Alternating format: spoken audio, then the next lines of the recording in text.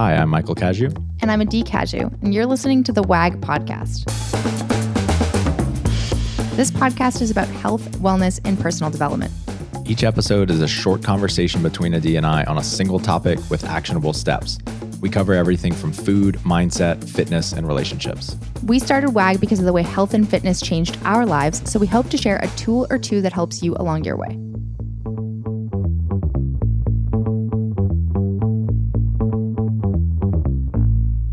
Brittany, welcome to the show. Thanks for having me. Stoked that we could do this finally. Today, I want to talk all about your experience as a registered dietitian. I want to talk about some of the things that you're expert in.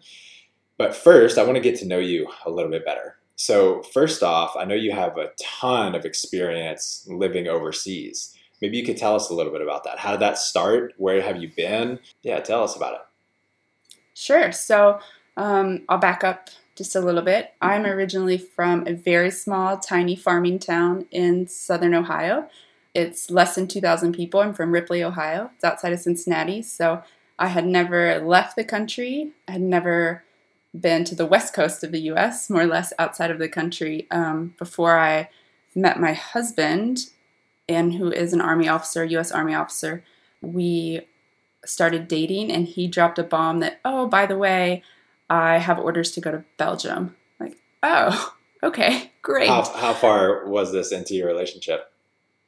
We had been dating about 6 months. Got it. And things were going really well. And at the time, I was 25 at the time. And it's like, okay, geez, all right. We kept dating and, I love my job, but at the same time, it was like, I'm 25. Why not? Let's give this a try and see what happens. So I followed him. My job at the time was great and said, listen, you can have 6 months. We'll hold your job for 6 months. You can go. That was the amount of time that you could go to Europe, enter the EU without a visa and stay. So I took leave for 6 months and I never came back. So we lived in Brussels for 4 years. We came back for about 9 months and then we went to Sarajevo, Bosnia and Herzegovina for 2 years. Wow. Then Stuttgart, Germany for 4 years. And now we're back in the States in Pennsylvania. So it's been really fun the past 9 years. It definitely has its challenges, but it has been a really cool experience. All 3 of my kids were born overseas. They're U.S. citizens because my husband was on diplomatic orders, but what a cool experience that they were born overseas. And it's something that's certainly being from a little tiny town, that I would have never gotten to experience. So it was really cool. That's amazing. So looking back, what do you think are the biggest, if any, things that you brought back from those places? Like what parts of the culture or cultures? Different from each one. Bosnia and Herzegovina is the biggest. We lived in Sarajevo, and for anyone who, depending on the audience, there's a major war in the early 90s. So depending on your age, whether you remember that or not, but for those of you guys who are listening, I was pretty young when that happened, but I remember a little bit of it in the news. And Sarajevo is a predominantly Muslim city. There's 3 major religions. There's Judaism, Muslims, and Catholics that all live together now very peacefully. But 20 years ago, they didn't. So that was a huge takeaway for me there. And it's now predominantly Muslim, but I came away with a huge understanding of that culture. And just learning that was huge for me. Again, I came from a really small sheltered town where I was not exposed to that at all. And that wasn't, any shortcoming of my family. It was just where I came from. So having that awareness, and I've been able to translate that into my coaching as well. We have lots of clients who are Muslim and practice Ramadan. And now I can say, hey, I lived in that for 2 years. And while I'm not a practicing Muslim, I have lots of friends who experienced Ramadan, and I know what it's like to eat at night, and I can help you with this, and here's some tips and tricks that worked for them. And so that was a big thing that came from living there. As far as in Europe, mainland Europe, because Bosnia technically is Europe, but it's a little different.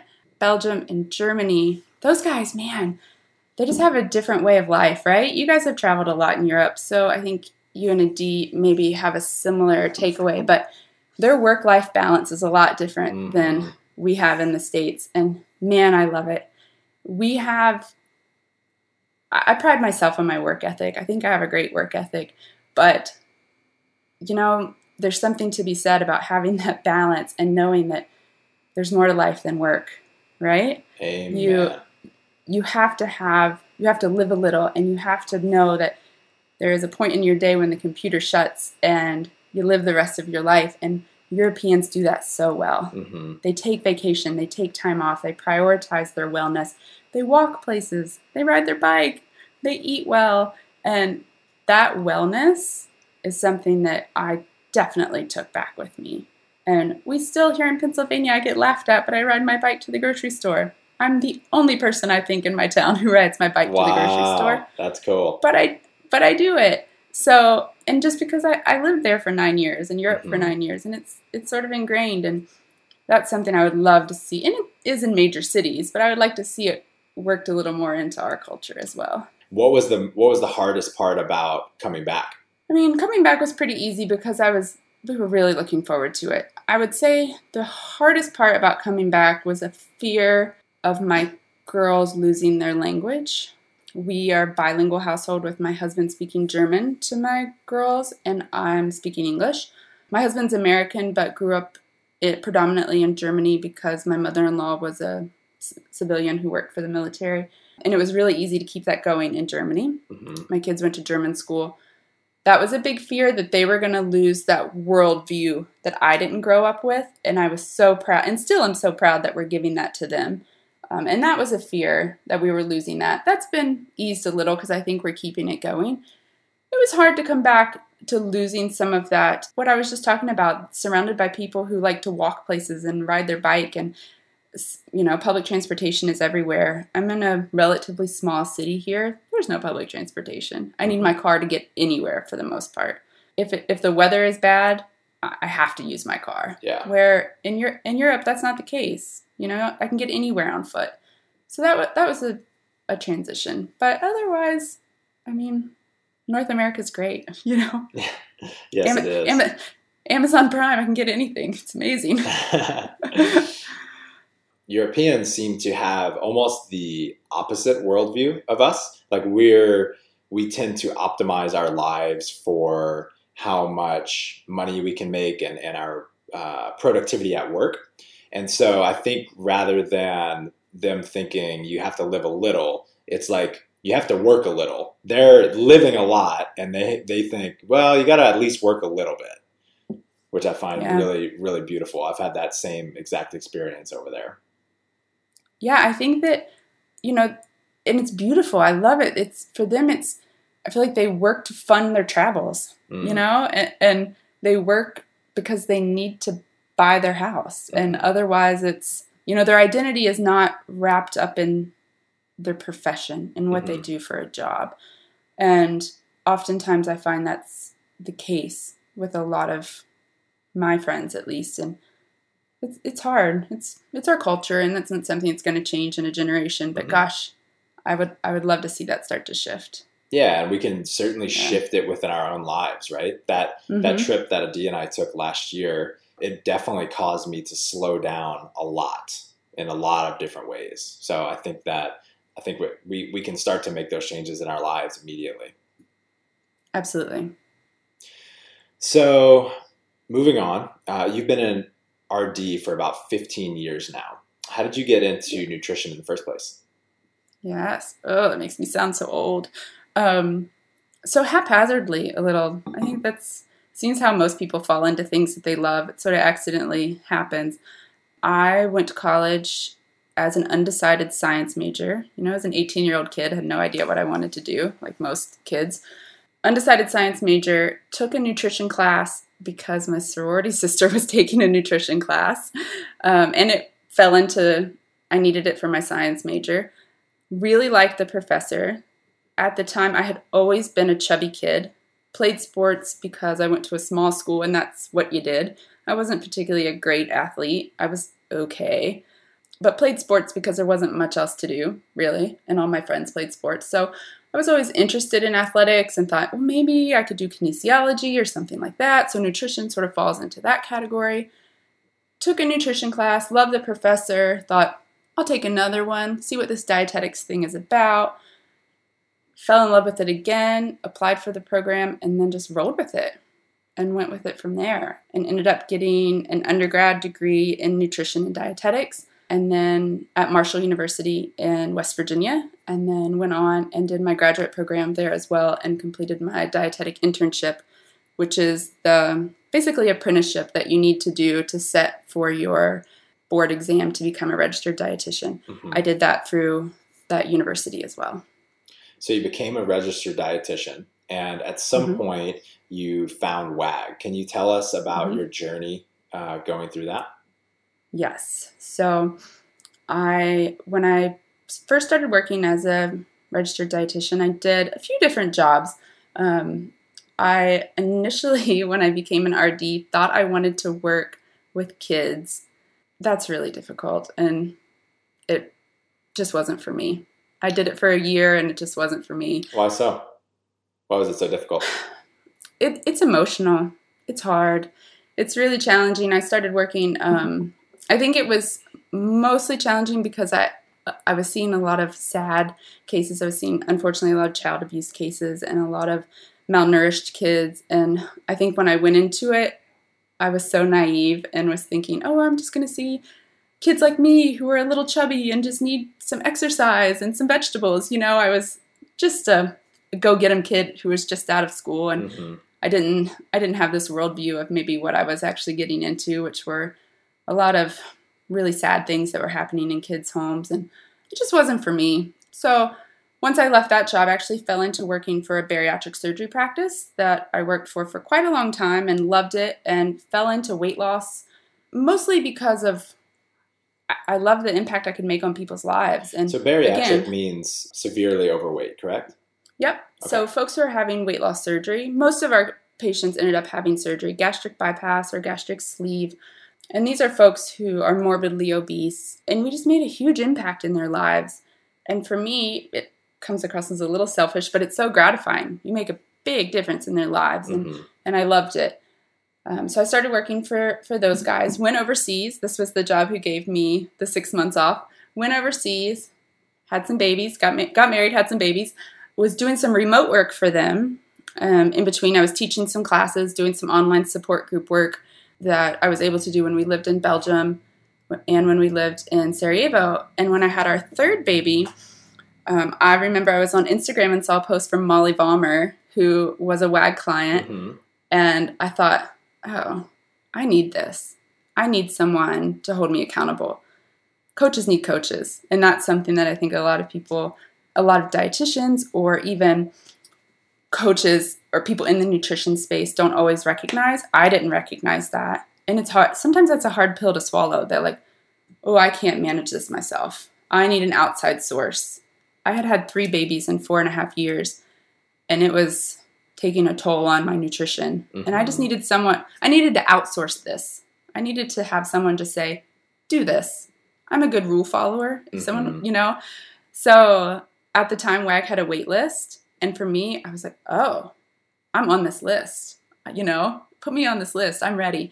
Got on the wait list, became a client, was a client for about a year, had great results, loved it. And I remember I just fired an email off to a D out of the blue and said, hey, I'm a dietitian. I nenever told my coach at the time that I was an RD because I didn't want her to feel pressure or anything. That was thoughtful of you. Yeah, I didn't want her, because that's weird, right? I didn't want her to feel any pressure that she had to, It was Hillary Irvin at the time was my coach, and knowing her, she wouldn't have cared. But sent an email off to a D and just said, hey, if you're hiring, and it just, man, the stars aligned. I came in at the right time. WAG was growing, and yeah, the rest is history. So that's how that worked out. And here I am. So, yeah. So tell me a little bit about your experience working with Hillary. What was it? So, I know that you had to set your ego aside and realize that as a coach, it's okay to need a coach or want a coach. Tell me more of the details about what your experience was like. Yeah, so I never mentioned that I was a dietitian. She never asked, I don't think, what I did for a living. Had she asked, I wouldn't have lied, I don't think. But I was to the point where I knew I just needed, like I said, to outsource this part of my life. I was living overseas in a foreign country. I had 3 kids under 5, and I was spent. So I was to the point where I just wanted someone to tell me what to do. If she would have said, eat 4,000 calories a day, I would have done it without questioning her at that point. I just had full faith in her, and that's what I think more than anything makes a good client-coach relationship. Not faith without questioning. There needs to be dialogue, but faith. I had faith in the system. I had faith in her. She hadn't steered me wrong yet. She never did in the whole time we were together. So she was open and honest, and I just, from the very beginning, did what she asked, and I saw great progress. I lost, in that year, it took about a year, I lost 35 pounds. Wow. I didn't realize that. Yeah, and gained a hell of a lot of strength along the way. Not only lost weight, but my body composition changed dramatically. I had always been a very strong athlete. I'm tall, I'm 5'10", so I don't have the best levers for weightlifting, but I've always been a strong athlete, and I became dramatically stronger and lost weight. So I knew there was magic. And as soon as I saw that happening while I was eating more than I had ever eaten in the past, I knew, okay, something's happening here. And that's when I, around that time, sent an email to a D and was like, I need to be a part of this. I don't know what's happening here, but I want this. Like, can you use me? So, yeah. And then ever since then, now Taylor is my coach. So we're working together, and I've continued to lean out and gotten stronger. And yeah. So cool. It's been great. So, at this point, you had already had years of experience as an RD. You were more experienced in nutrition than anyone on staff, and yet it had a really big impact on you, so big that you decided to join the team. Was there anything about the way you viewed nutrition in terms of your relationship with food, or the way you thought about how other people should eat, or about the way that we approach behavior change, that you changed your mind on when you joined? I don't know when I joined if there was so much that I changed. Certainly when I started coaching, like once I went through materials and took my own clients on, because so much of my experience had been with a certain subset of people. I had worked with morbidly obese clients. I did not have a ton of experience with athletes. I did not have a ton of experience with people who were looking to improve performance or folks who were looking to gain muscle. I definitely had a lot to learn in that department, and still do. I mean, I think that that's one area where I'm still learning. I feel like I think most people are excellent coaches with people who they identify the most with. I'm great with other moms, Give me a mom in her late 30s, early 40s who CrossFits. You're my gal. Like, we can do it, But so I'm still learning in that area. But as far as mindset, I think that WAG does something that I don't see a lot in the other big nutrition space. We're able to dive in and get in that underneath layer that I don't know that everyone else is doing. We're looking at the underlying issues that are going to help our clients long term. And that's something that I needed, that I wasn't addressing, and that I sort of needed a coach to say, hello, do you see what's happening here? It's not that your protein, carbs, and fats. Hell, I could have figured that out. I needed someone to say, hey, you're not taking care of yourself because you're taking care of 3 small kids and you're busy going to 6 events a week with your husband who's the army attaché at the embassy, I needed someone to wave a red flag in my face. And I feel like that's what we do really well. And I don't know that in a clinical practice, I was ever doing that for clients. So definitely. Got it. So I want to go a couple different directions with what you just said. First, let's talk about your passion for working with working moms specifically. So you've got 3 kids of your own. Your husband is active duty military, and he's gone for months at a time at times. Right now you're in quarantine with all of them. So you're full-time mom, full-time wife, full-time worker. How do you manage it all yourself first? I mean, it's messy a lot of times. You just do what I love working with other moms, and I think other caregivers. I think I divert to moms just because I'm a mom, but this goes for dads, caregivers, people of my age. Unfortunately, well, maybe not. We're starting to see our parents age, and oftentimes I've seen some of my friends become caregivers of our parents as well. So I use this term caregiver a little bit. When you're a caregiver, you're giving everything to that person, and you're doing it for all the right reasons, right? You're giving everything to your kids, and and your every bit of your heart and soul. You're doing the right thing because you're dedicated to them, and you almost have blinders on. And I love working with parents because sometimes you can just pull those blinders back and realize that, maybe you don't need to give your everything to your kids. If you can just pull back a little bit and give a little bit more to yourself, you'll realize that then you're able to give more to everyone. And if you can get that to click for any type of caregiver, whether it's, someone who's taking care of an aging parent, or a parent, a mom, a dad, or even someone who's a healthcare worker. We're seeing that now with the COVID crisis. Like, if you can just get someone to realize that you can't just give constantly, gosh, that makes such a big difference. And that has been so helpful for me right now in these past 2 months of being quarantined at home with my family. When you can't just constantly give, you have to have some time to pull back. This happened the other night. It was 8:30, I'd put my kids to bed, and the sink is full of dirty dishes. And I was like, all right, we have a choice here.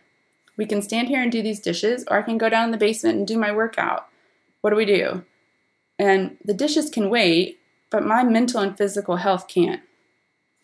Like, those are choices that you make. And I think sometimes we think, we have to do this caregiving chores first. They have to come first. These are my duties. I have to do this. And it's not. Those dishes aren't harming anyone, right? And just changing those priorities. Yeah. So it seems like what you're saying is one of the opportunities for caregivers is just to realize that in order to give the best care possible, you also have to take care of yourself. You have to spend some of your time on your own self-care. Absolutely. You have to. Otherwise, you're going to fall apart, right? You can't give everything to everyone without turning it in on yourself. And gosh, I had to learn that. That's something I had to learn. And I'm still learning it. I'm not perfect. That happens to me, a lot of times as well. And especially when my husband's gone for a long period of time, that happens. And when kids are home from school and you're homeschooling, I had a few moments here recently where it was close to a breaking point, but you just have to pause, take a moment and think, okay, what do I need? What do I need so that I can be better for you? Yeah. Yeah, it seems like they need to have that mindset shift, but also realize that there also seems to be another element of it, like health and fitness are, when done the right way, they're not really easy things to maintain, right? Exercising can be really uncomfortable. Eating a healthy diet is sometimes not as comfortable as just eating really delicious, high calorie food. Right. And so I feel like the fact that it's difficult or can be difficult / challenging mixed with the desire to help, it can almost be used as an excuse not to do the hard thing. Yeah. You follow me? Totally. And I don't know where I heard this line, but I've used it a lot, and I've used it and I've said it out loud to myself before. And it was a line that, and I'll paraphrase, and it says, you have to fight for your wins as much as you have to fight for your wins more than you fight for your excuses. And so oftentimes you hear people say, I can't because of this. I can't because of that. Stop. You have to stop putting your energy into your can'ts and your excuses. If you could just take that energy and put it into the things you can do. And this goes on the same level as when we were doing the 21-day challenge with when the COVID crisis hit, and we talked about Wellness Challenge. Yeah, the WAG Wellness Challenge. When we talked about aiming low, things don't have to be complicated. Fitness can be complicated, but it doesn't have to be. If all you can do is go outside and push the stroller around the block for 10 minutes, go do it. Mm-hmm. If you have a full kitted out CrossFit gym in your basement, killer. Go for it. But if you don't have those resources, and right now because your gym is closed, all you can do is push the stroller around the block, go do that. And be damn thankful that you can get out there and do that today. Mm-hmm. Like, it just aim low. And that's the other thing I've really tried to tell people, that because I love it. I think it's so important that people realize it doesn't have to be fancy. It's uncomfortable and it's hard sometimes, but it doesn't have to be fancy. Mm-hmm. And just fight for what you can do. Yeah, I love it. I think this is one of the most underrated pieces of wisdom on the planet. One pattern that I've noticed in listening or reading things by like true masters of what they do, people like Pavel Tsatsouline or Dan John, like people in the strength and conditioning community that have been in it for 30, 40, 50 years. They produced world champions. They've been doing this for so long. Their advice is super, super simple. It's so simple that most people look right over it, because we think that with complexity comes greater performance or greater adaptation, and that's just not the case. If we can just pick one simple thing that we can stick to consistently, that's going to have a trickle effect on every single area of our life. It's when we try to do the complex and then it falls apart and we don't stay consistent, and then we end up doing nothing or switching from thing to thing, that we're kind of shit out of luck. Yep. And that happens. I see that with new clients. A lot of times you're so excited to get going and you want to do all the things and you want to kill it and you want to do it so well, and it can be so overwhelming. And if we can just dial it back and say, let's just do protein. Mm-hmm. Let's just do fitness. Let's just do steps. Let's just do vegetables, something. Because what is nutrition? Nutrition is a series of decisions throughout your life. And it's those small decisions that add up over time. And nutritional decisions and fitness, but I think also more nutrition, they tend to snowball, good and bad. When you start making good ones, those good ones are easier to make. When you start making poor decisions, it's easier to make the poor decisions. So if you can just get rolling with some good nutrition decisions, they become more natural to you. You start to crave those foods. Don't get me wrong, the delicious high-calorie junk food is always going to taste good, but it's going to be a little bit easier to choose the food that's going to be more advantageous for your goals. Just keep it simple. That is the biggest thing that if I could just hold up that sign, just like, keep it simple, people. Don't overthink it. That's huge. So let's talk a little bit more about what you're so passionate about in terms of working with working moms. So one thing we have is there's an essential mindset shift that needs to take place. Another thing that you just expressed was aiming low. Are there any other things that you find super helpful with this population? Yeah, I think there's lots of things. I think having grace for yourself and knowing that you don't have to be perfect. I think whenever you talk about parenting, you have to be a little touchy because everyone has their own way of doing things, and we're certainly not perfect in our house. But what I found with parenting in general is that you have your big box of core values and what your family does. And inside of that, you do the best you can in the moment, right? Nutrition is sort of the same way. Your macros, I feel like, are your big box of core values. This is what you need to stick with. In the moment, you do the best you can. When you're a working parent, or even just a parent, because you're working, whether you're employed or not, you're working as a parent, things go crazy and days aren't predictable and kids are crazy and things happen and the dog throws up on the carpet and a kid is crying and it's insane. So there are going to be moments where you just have to roll with it. And that's okay. So just give yourself the grace to know, hey, I did the best I could. And what I a lot of times tell clients is, if at the end of the night you can tell yourself, I did the best I could today, that's all I want to hear. I don't care what your macros look like. If you blew your carbs, fats, and you didn't even come close to your protein, but you could say, like, if you could look yourself in the mirror and say, I did the best I could today, what's better than that? You know, that's what I want to instill in people, is just to know that you did the best you could. And with moms particularly, I always try to tell them, don't have this social media ideal that you're going to look like you did pre-pregnancy in 6 weeks. That's the other thing. I try to just, oh gosh, if I could eliminate something from social media, that would be it, amongst other things. But in this realm, that would be the one thing I would eliminate. Gosh, your body's different. It's grown a human. It's going to look different. Sometimes it looks better, but it's going to look different. And it's just going to know take that time to kind of rebound. It takes time. It takes time. There's a human and a whole nother organ in there. You know, give it time. Be patient and know that you're doing the right thing by managing your nutrition. And this is a strange phase of life, and it's demanding, and you're doing the best you can. That's what I just tell so many new parents and fathers too. You guys are about to go through this. You'll learn. You're sleep deprived and you're cranky and you're tired, and gosh, sometimes you just want a burger and french fries. And if you can just do the best you can by eating a well-balanced meal, even if it doesn't perfectly hit your macros, hell, that's a win.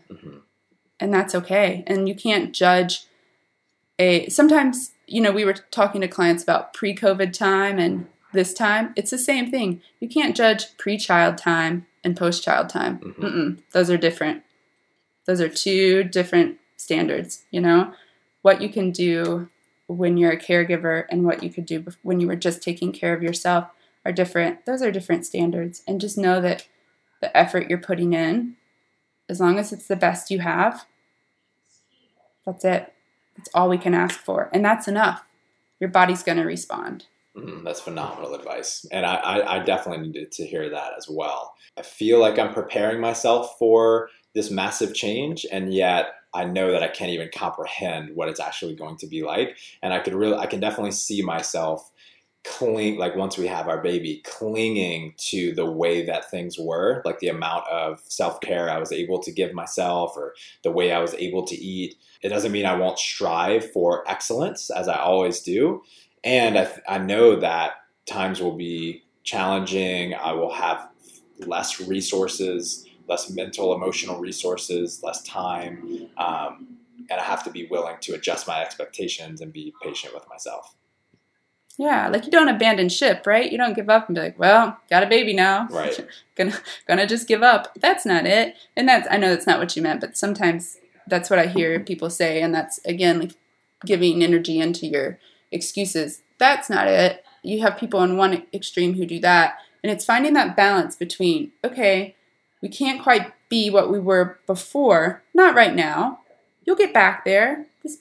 Your baby's not a newborn forever. He's going to sleep at one point, I promise. He sleeps. But we can't hold ourselves. Maybe we don't have 2 hours to train every day, you know, here right after our son is born or whatever the situation might be. So just holding yourself to a new standard and just doing the best you can. That's what I want to tell people, especially new parents and caregivers, that, you know, you don't have to be perfect. And if you could just love yourself a little more and know that managing your nutrition and being active is the best form of self-care. And by doing that self-care, you're becoming the best caregiver for your child. Man, that's golden. That's it. That's the ticket. So one more thing I want to talk to you about is the difference in coaching the super athletic population versus bariatric. What are the similarities and differences in working with these two groups? Oh man, I think there's more similarities probably than differences, because we all have our hang-ups, right? Everybody has. I think I learned that. I was super intimidated at first. I had my first games athlete client and I about had a nervous breakdown, you know, because I thought, I don't know what to do, you know, freaking out. But we're all pretty similar when it comes to food and what we're nervous about and our performance. But when you have a goal, whether your goal is weight loss or your goal is to make it to the CrossFit Games or your goal is an Olympic athlete, that goal is everything to you. If that goal is to lose 5 pounds or that goal is to medal at the Olympics, that goal is everything. And it's my job to help you get that goal. It's not my goal to judge how important that goal is or whether that goal is worthy of your time. And I need to treat that goal just as important either way. And that's something I had to learn. And I've tried my hardest to keep my coaching to a standard of, if you are someone who wants to lose 5 pounds, I'm giving you just as much effort and attention as the Olympic medalist, right? Your goal is just as important. And I will say that the approach is a little different because if you're a weight-based athlete, we got to be pretty strict with some things. You need to do a weigh-in. If you're a weight lifter, you need to make weight. Or if you're a games athlete, your performance, we need to be really strict with nutrient timing, that kind of thing. So that approach is different. And if it's just weight loss, we have some more ebb and flow. So that approach is different. But I think that it's pretty similar. My approach is pretty similar. And it's just learning what style people respond best to. I mean, there's always going to be people who want that hard, do this, black and white coaching. And then there's always clients who prefer a much more soft, hand-holding sort of approach. And you get that across all the spectrum. Mm-hmm. But goals are important no matter what. Mm-hmm. So are there any big differences in the way that you have to coach your bariatric clients versus athletes? Yeah. I mean, for those guys, when I worked pre-WAG with those clients, there's a little more medical nutrition therapy involved because that is a medical procedure they're having. So we're monitoring some lab work and doing some things with those guys. It's a little different. And what does that mean? What does medical nutrition therapy mean? So medical nutrition therapy is when that needs to be performed by a registered dietitian in most states. WAG does not do medical nutrition therapy, so that's not what's happening here. But in the clinical setting with a dietitian, we are using nutrition to treat disease or to treat a medical condition.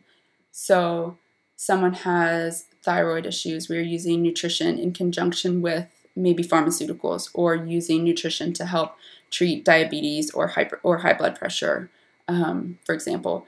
So a lot of these clients who had weight loss surgery had some other conditions like type 2 diabetes or high blood pressure, and we were using nutrition in conjunction with this weight loss surgery to help those conditions. Mm-hmm. So a lot of the approaches we were taking, we needed to be pretty strict and serious because when you are that heavy, it is a life or death situation where we don't run into that so often with WAG clients.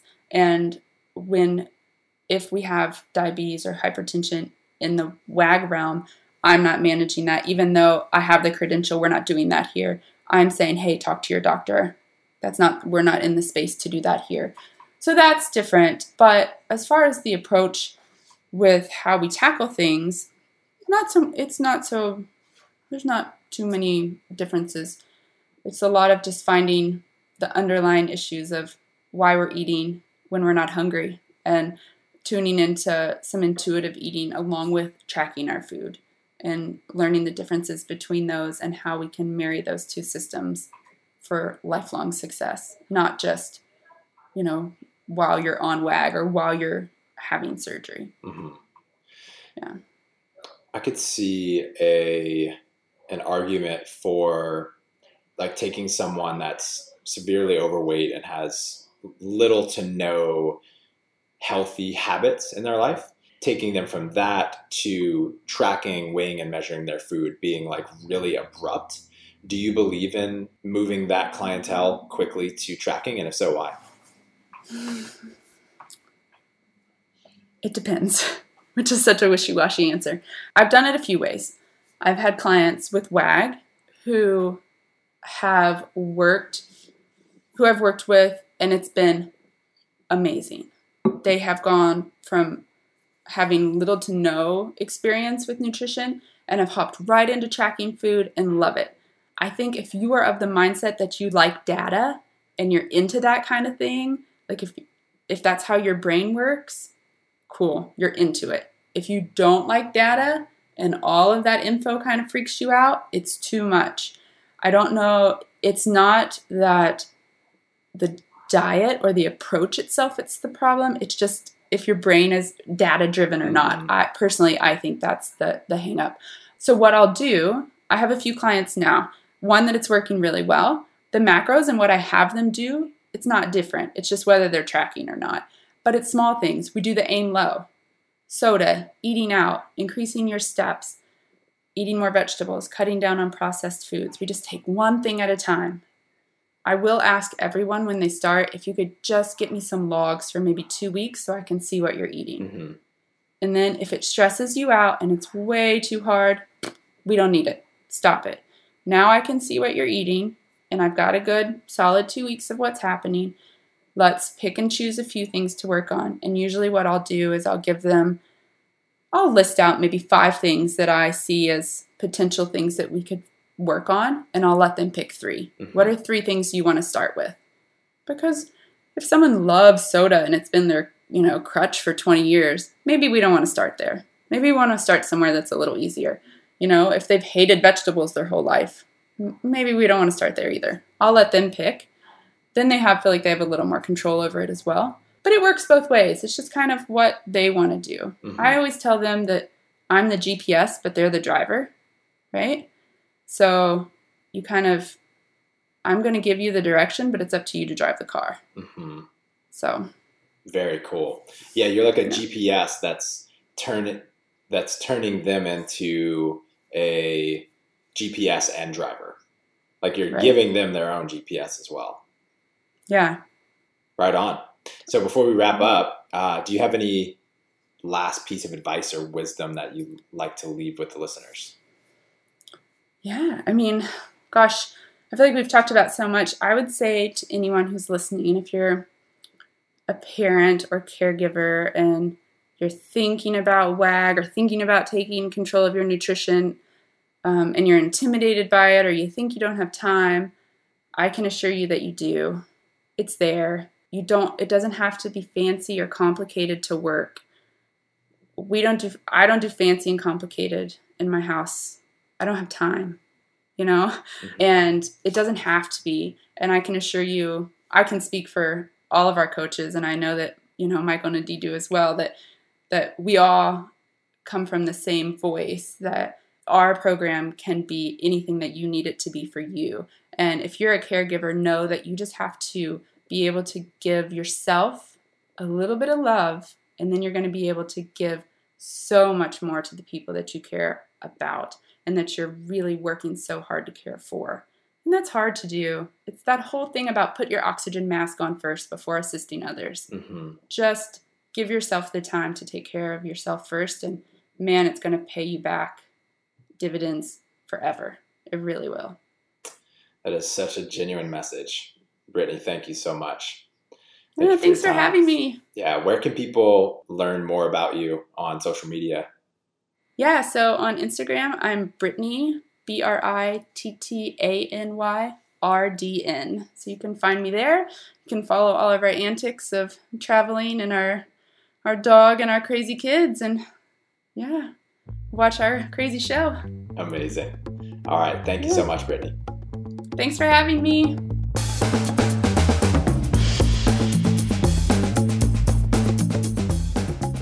Thanks for joining us. Stay in touch by signing up for our newsletter at workingagainstgravity.com or on Instagram at workingagainstgravity. And don't forget to subscribe to us on iTunes, leave us a 5-star review, and refer a friend. We'll be back next week with another episode. Talk to you then.